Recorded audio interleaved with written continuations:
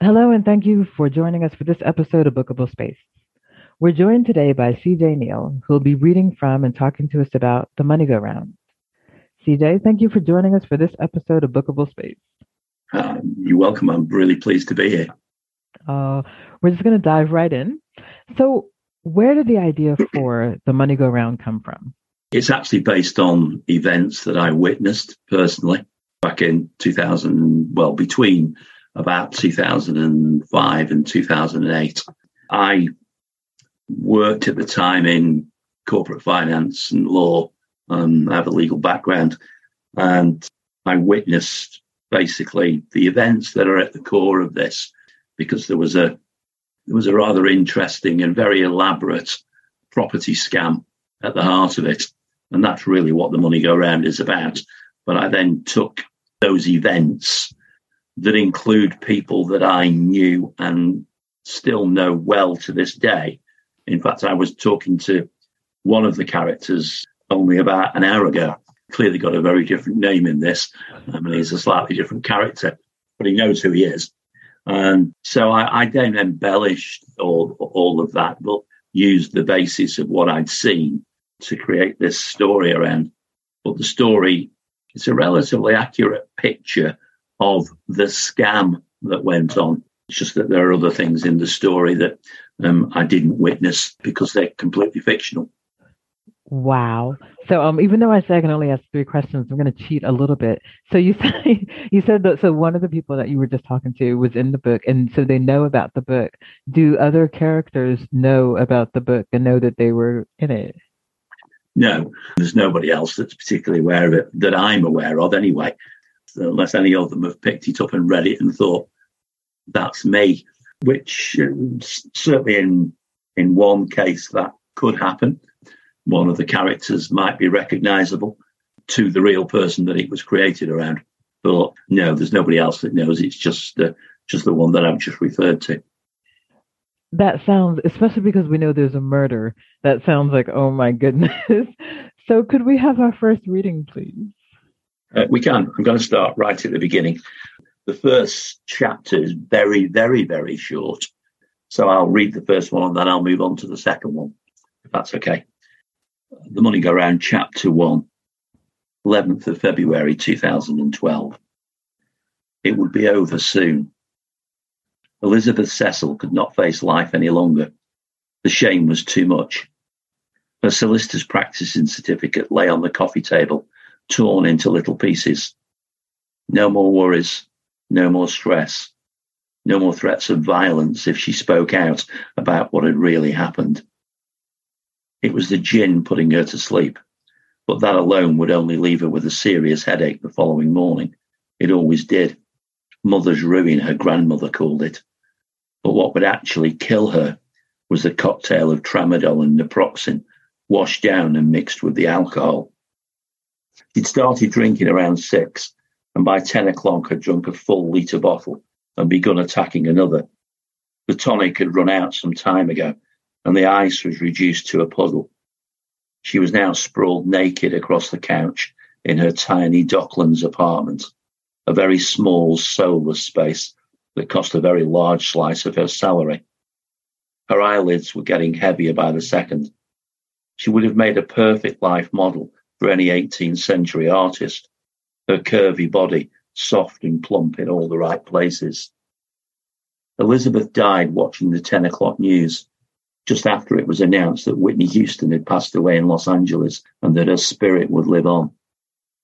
By the time she was found, her beauty had hardened, disfigured by rigor mortis, beginning with those eyelids.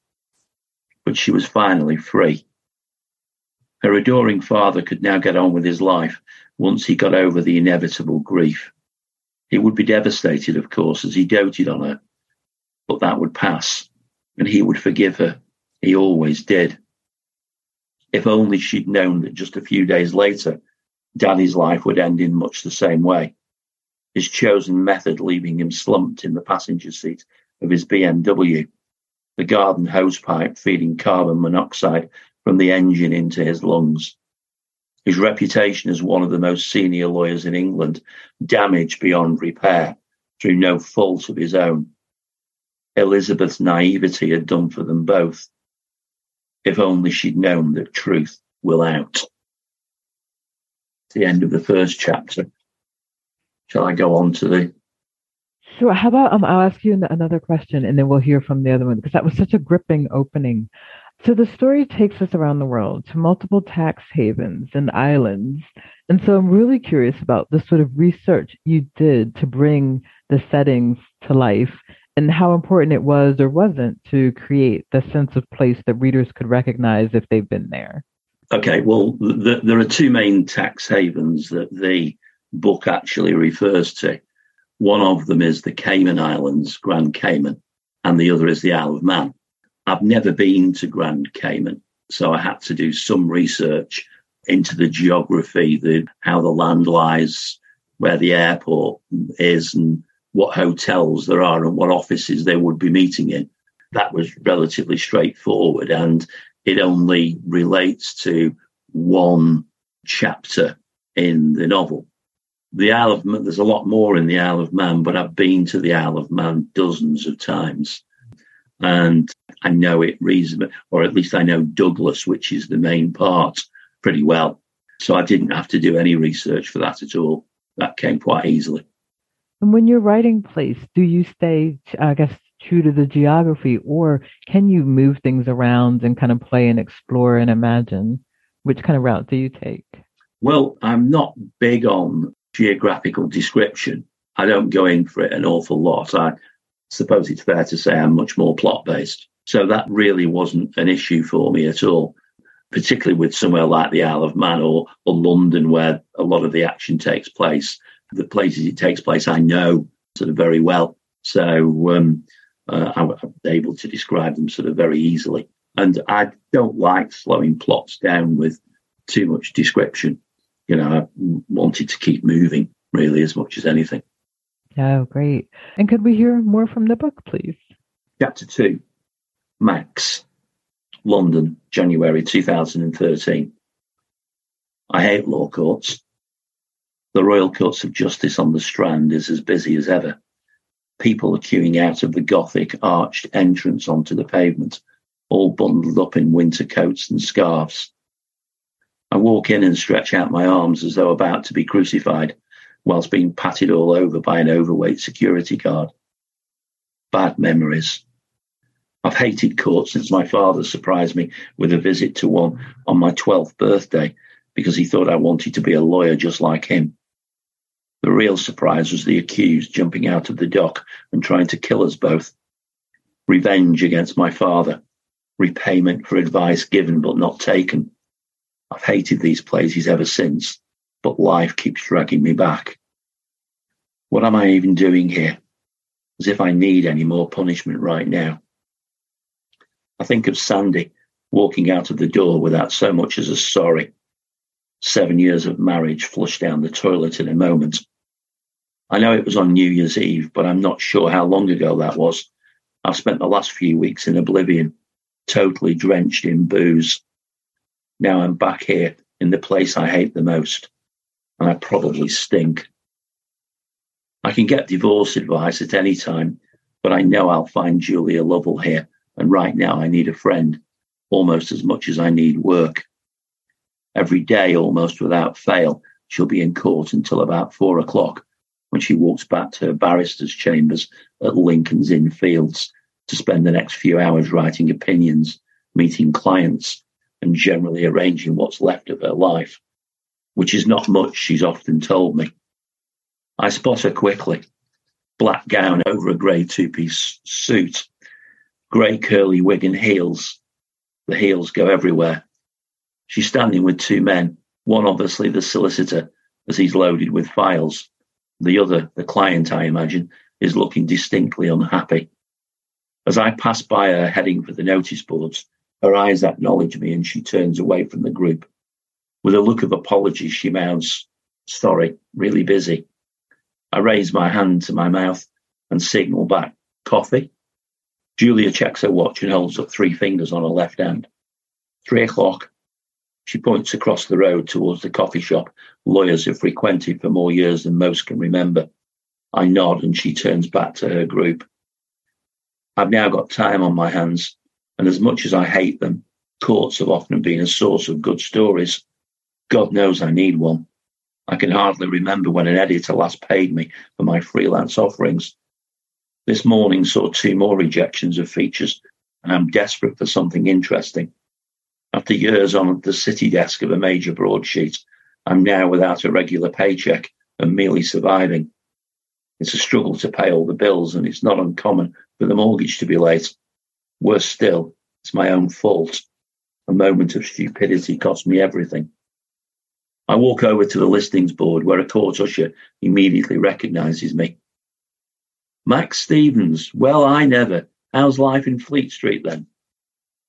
John has worked here for about 100 years. He knows everything and everybody, and because of his loud Cockney accent, everyone knows John. Just here for a quick word with Miss Lovell, unless there's anything interesting going on. Not today, I'm afraid. Just my luck. Miss Lovell's got to be more interested in anything going on in this place, if you know what I mean. He winks and taps his nose a couple of times. I scanned the listings, but they reveal little of interest other than a solicitor's disciplinary tribunal hearing. Why not? These cases often cast light upon the dishonest dealings of what's supposed to be one of the oldest and most honourable professions. I've spent enough time reporting on them to know that some of the people involved can be anything but honourable. With a small degree of hope, I find the court and ease quietly into the chamber, as the hearing is already in session. The late 1800s courtrooms at the RCJ are wooden-panelled, dark, austere and foreboding. Number 11 is no exception. I sit down in the seats usually occupied by journalists and look directly ahead to the crowded lawyers' benches. 3 defendants are sat directly behind their legal teams, separated only by chest-high brass rails, the sort that are easily jumped over, as I recall.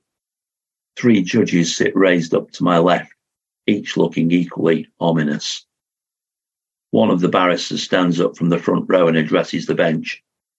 Your Honour, I wonder, as this is not a criminal trial, my client might be allowed to leave the dock to join his legal team on the benches behind me. Senior judge looks over his half-rimmed glasses. No, Mr. Smithson, he may not. This may be a tribunal hearing at this stage, but the offences committed here are extremely serious, and it's not beyond progression to a much higher court. As this is a sentencing hearing, I believe it's only right that all 3 defendants remain where they are in the dock. His 2 colleagues nod in agreement. The barrister acknowledges the judge, sits down and turns to the solicitors behind, shrugging his shoulders as if to say, I tried. There's a bald-headed man sitting in front of me, but I know he isn't a hack by the way he's taking down notes. Short and stocky, his nose doesn't appear to be the same shape it was at birth, and he has large, chunky hands and fingers, clearly not made for holding writing implements. He turns around and inspects me, and I give a half-hearted smile. I'm surprised to see anyone else listening to this case, as it's not one that might attract the attention of the general public. The Law Society regularly punishes members who offend, but tell the story only to their own kind. This is a private affair between a governor and its subjects. Why tell the whole world that your members are corrupt? Baldy is here for a reason. Ooh. So which character was the most fun or interesting to write, and why? I think it's probably got to be the main antagonist in this, the bad guy, who is Greg Randall. I think he's probably the most fun to write. I think he's arguably even more captivating than the main character to some degree. So I think it'd have to be him. Oh, wow. So what do you think makes him more captivating? And he's the one that you were most captivated by as well as the writer. Firstly, what makes him more captivating? Well, he's a bad guy, so everything he does is wrong, whereas the main character is clearly a good guy and he's trying to do everything right. It's just that he's got a bit of a screwed up life and is getting drunk a bit too often. The other guy, as revealed in the novel, he gets up to all sorts of naughtiness that he shouldn't do. So he was probably quite interesting to write, I think. Oh, wow. I love that because I do quite like a good villain sometimes. You just want to, I don't know, see a villain who just enjoys being bad for, whatever reason and just follow what they do and how they do it and the why behind it can sometimes reveal even more interesting and complex things. Yeah, absolutely. Again, this is based on somebody I knew. So a lot of what is in there actually happened without giving too much away. There is a scene where he goes into, with somebody else, a Middle Eastern restaurant in West London very late one night. And they've already been drinking very, very heavily. And his food comes and he basically falls asleep with his head into the plate. I witnessed that. What I think is really incredible too is that idea of witnessing it and living it, and then also like writing about it and fictionalizing it. I think it's quite compelling. And so of course, like I'm really curious about what you fictionalize and what you don't, and where that line is, and kind of how you navigate that. I think what I did with this and what I'll do with the next books, which are also based on things I've witnessed, is that you can take the plot of what happened and you can more or less use that to some degree as it was.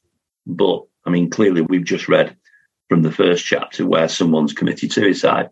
That didn't happen in the real situation that I witnessed. Excuse me. What really happened was that particular character had a breakdown in the real situation and left the profession. So I've just taken that and embellished it to become the suicide as it was. But then I've stuck with the plot. But everything that happens around the plot is probably 90% fictionalized. There are some things. I mean, there's a scene in a bar. Well, it's not a bar, really. It's a very fancy club in Mayfair where these guys gather and get drunk. I've been in there, with these guys. And then there's what is probably my favorite restaurant in Mayfair that is in the book. And the maitre d' is named for who he is. He's definitely in the book, if only because he always remembers to bring me the same bottle of wine that I want. So I think it's about taking the snippets and then adding to them and bringing them alive and making the whole thing more colourful. Wonderful. Could we have our final reading, please? Yeah, I'm going to go on to chapter 4 because this is the beginning of the bad guys. So, chapter 4, Randall, 2007. Greg Randall quietly surveyed the busy room with increasing satisfaction. Grosvenor House on London's Park Lane wasn't chosen only for its central location, but also its grandeur and credibility. He tried other cities and venues, but none came close to what London consistently produced. He already knew the numbers. The past evidenced them well. He'd personally invited over 100 people to come and share in the secrets of his success, of how he'd gone from virtual bankruptcy to a lavish lifestyle, owning hundreds of properties. It was the invitation to come and join the Millionaires Club, and a third of all those attending would ultimately sign on the dotted line. Standing in the margins, Randall scanned the room for telltale buyer signs. After nearly 3 years, he could spot them easily. The twitchy, excitable wife, or eager boyfriend desperate to impress. Even the spies, but then they were easy to see. He also watched his team. Each one was busy chatting to a potential new club member, knowing they were worth $5,000 to their boss and 500 quid to them. As people scrambled to get onto the buy-to-let property ladder, Randall had repeated the same event 3 times every month for the last few years. Each one earned him around 150 grand after expenses. That was just pocket money. The real money would be made later. At precisely 10:25 a.m., the hype began. Eye of the Tiger, theme from an old Rocky film, was suddenly blasted out from speakers around the room. It was loud and powerful and accompanied by flashing images of smart properties and beautiful people. It was also Randall's cue to take his spot and get ready to give the same old presentation. Why change a winning format? Everything was perfectly choreographed, and the noise was silenced promptly at 10:30. The stage was taken over by a minor television celebrity known for presenting a popular property show. With success dripping from every limb, she could have appeared in the earlier opening shots. Welcoming the assembled guests, she went on to extol her belief that property was undoubtedly the best investment they could ever make, and their host would show them how it was possible for anyone. Greg Randall knew his audience.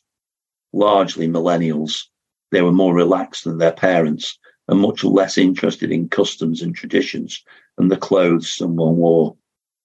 He'd also learned that the rich don't give a toss about whether you're in a Savile Row suit or blue jeans, just as long as you've got the cash.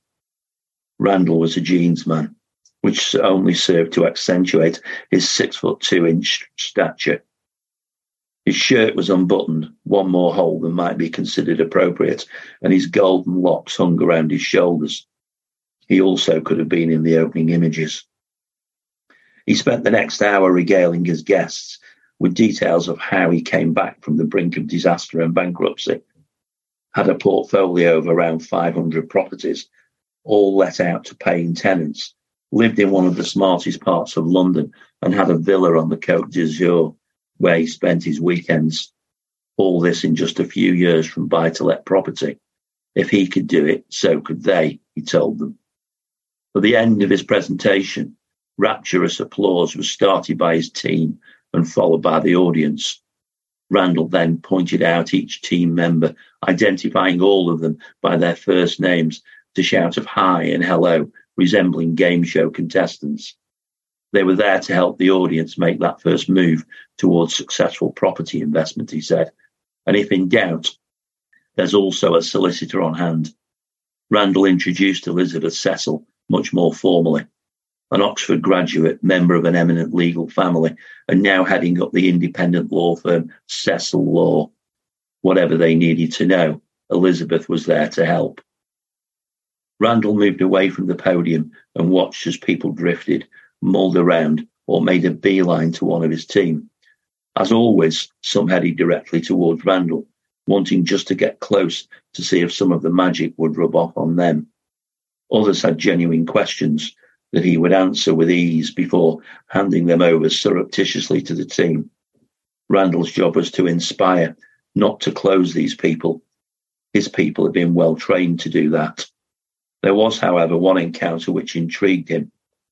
She walked slowly towards him, and he was struck by how drab she looked. The grey, monotonous clothing and Beatle-style haircut, dyed black, its grey roots shining through. There was no blending in with the background of the crowd of would-be go-getters, and Randall couldn't help but smile at her. What on earth are you doing here, he thought. She introduced herself to Randall as Marjorie Short and fired off one simple question, a question Randall had been asked 1,000 times. That's an easy one, Marjorie. History and facts speak for themselves. No one is building any more land, and so property will always be a safe bet. Randall continued to regale her with the same information that made up his presentation, but was regurgitated into different formats until she was bleary-eyed and eventually led away by one of Randall's closers. A buffet lunch was served at 12:30, time to ensure those who might be thinking of leaving didn't. A free lunch would always hold a crowd. Champagne was also provided to toast the new club members and oil those tighter wallets. By 3:30, everyone had left, and the 1/3 prediction realised. It was this consistency which had made the property investment group the biggest buy-to-let business in the country. Randall's marketing team had come up with a pig as an emblem for the company. With no obvious connection to property, they explained that everyone recognised the piggy bank, particularly if it had lots of money going into it. The property investment group was the best savings scheme anyone could have. The more properties they bought from Randall, the more cash flowed into the bank. Each piece of the group's marketing material depicted a pink pig being filled with an endless flow of cash. Anyone remotely interested in property investment recognized the pink pig and believed that the property investment group was an odds-on winner. That's it. Job done, Randall thought, as he strolled back to his office around the corner on St James Street. With the early autumnal sun beating down nicely, he was mindful that it hadn't always been easy and recalled his abrupt departure from Australia. The weeks before he arrived at Heathrow in 2004 had left him exhausted. He'd fought firstly with liquidators over the construction business he'd spent 10 years building up in Sydney, and then his wife about the fallout. In the end, he'd given up and walked away from both. The business could be replicated anywhere around the world, and Terry would be fine, he thought. She would soon find another arm to adorn. Hell, he hadn't exactly been the first. And even though he knew he'd stripped her of just about all her cash, at the same time as squirreling away as much as he could from the business he knew was dying, he was confident she would soon find another banker. His long legs and purposeful stride returned him quickly back to a quiet office, with most of his team still packing up the event. He enjoyed the lack of noise as much as he did the rapid fire of the day-to-day engagements. Most of the day, telephones were constantly ringing, and multiple conversations with clients reverberated around the office. Moments like this were rare, and he indulged in a moment of pride as he gazed around his kingdom. The basement of Capsian House was large enough to house about 30 people. It also had a couple of small but adequate private offices and was well equipped with furniture and telephones linked into the main ground floor reception. The moment he first walked in, Randall loved it. He could already see his empire rising from within these walls, could hear the phones buzzing and salesmen engaging clients with persuasive stories to entice them to invest. He could envisage it all. The place would come alive. He would make it all happen. And best of all, it was in the heart of Mayfair, one of the most prestigious addresses in the city. It even had underground parking. Perfect, he thought. His initial tour of the office was facilitated by a young woman, a girl, Randall thought. As he followed her around the building, he was impressed by her shapeliness, accentuated by a trim-fitting two-piece suit. Everything about her was polished, including her bright red nails. Almost perfect, even though she clearly wasn't a natural blonde, he noted. And she talked about the array of facilities the office and building offered, and generally did her best to sell the place to him. Randall was already imagining her in his bed later that night. How quickly can we move in? Randall asked. It's available immediately, but there is another party interested. It's really a question of who completes the paperwork and pays the initial rent. Okay, let's do it right now. And you come with the office, right? Randall said. She blushed, and Randall was quick to spot the opportunity. You must have dinner with me to celebrate. I won't take no for an answer. His laddish charm easily won her over. Later that night, his imagination was replayed. Whilst against her initial protests, he soon enticed her into his bed and used her fully. In the weeks to come, he would use her again, sometimes in his office when everyone else had left for the day. Randall knew it wouldn't last, but for now she was keen. It only took a phone call or a text, and she'd be there whatever time of the day or night. Within just a few weeks, she'd started a new job on the other side of London, and Randall's habitual use of her ceased. It didn't matter, as he already had two others in tow. He was interrupted by the return of his jubilant team. Targets reached, bonuses banked and spent. The decibel levels ramped up as normality was restored.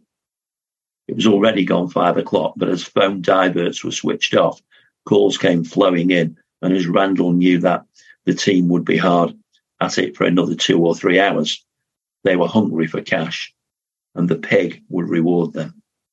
Whilst the team continued to make money for him, Randall left to meet one of the people who'd helped him to make all this happen. If he had a brother, it could have been Smithy. Wow.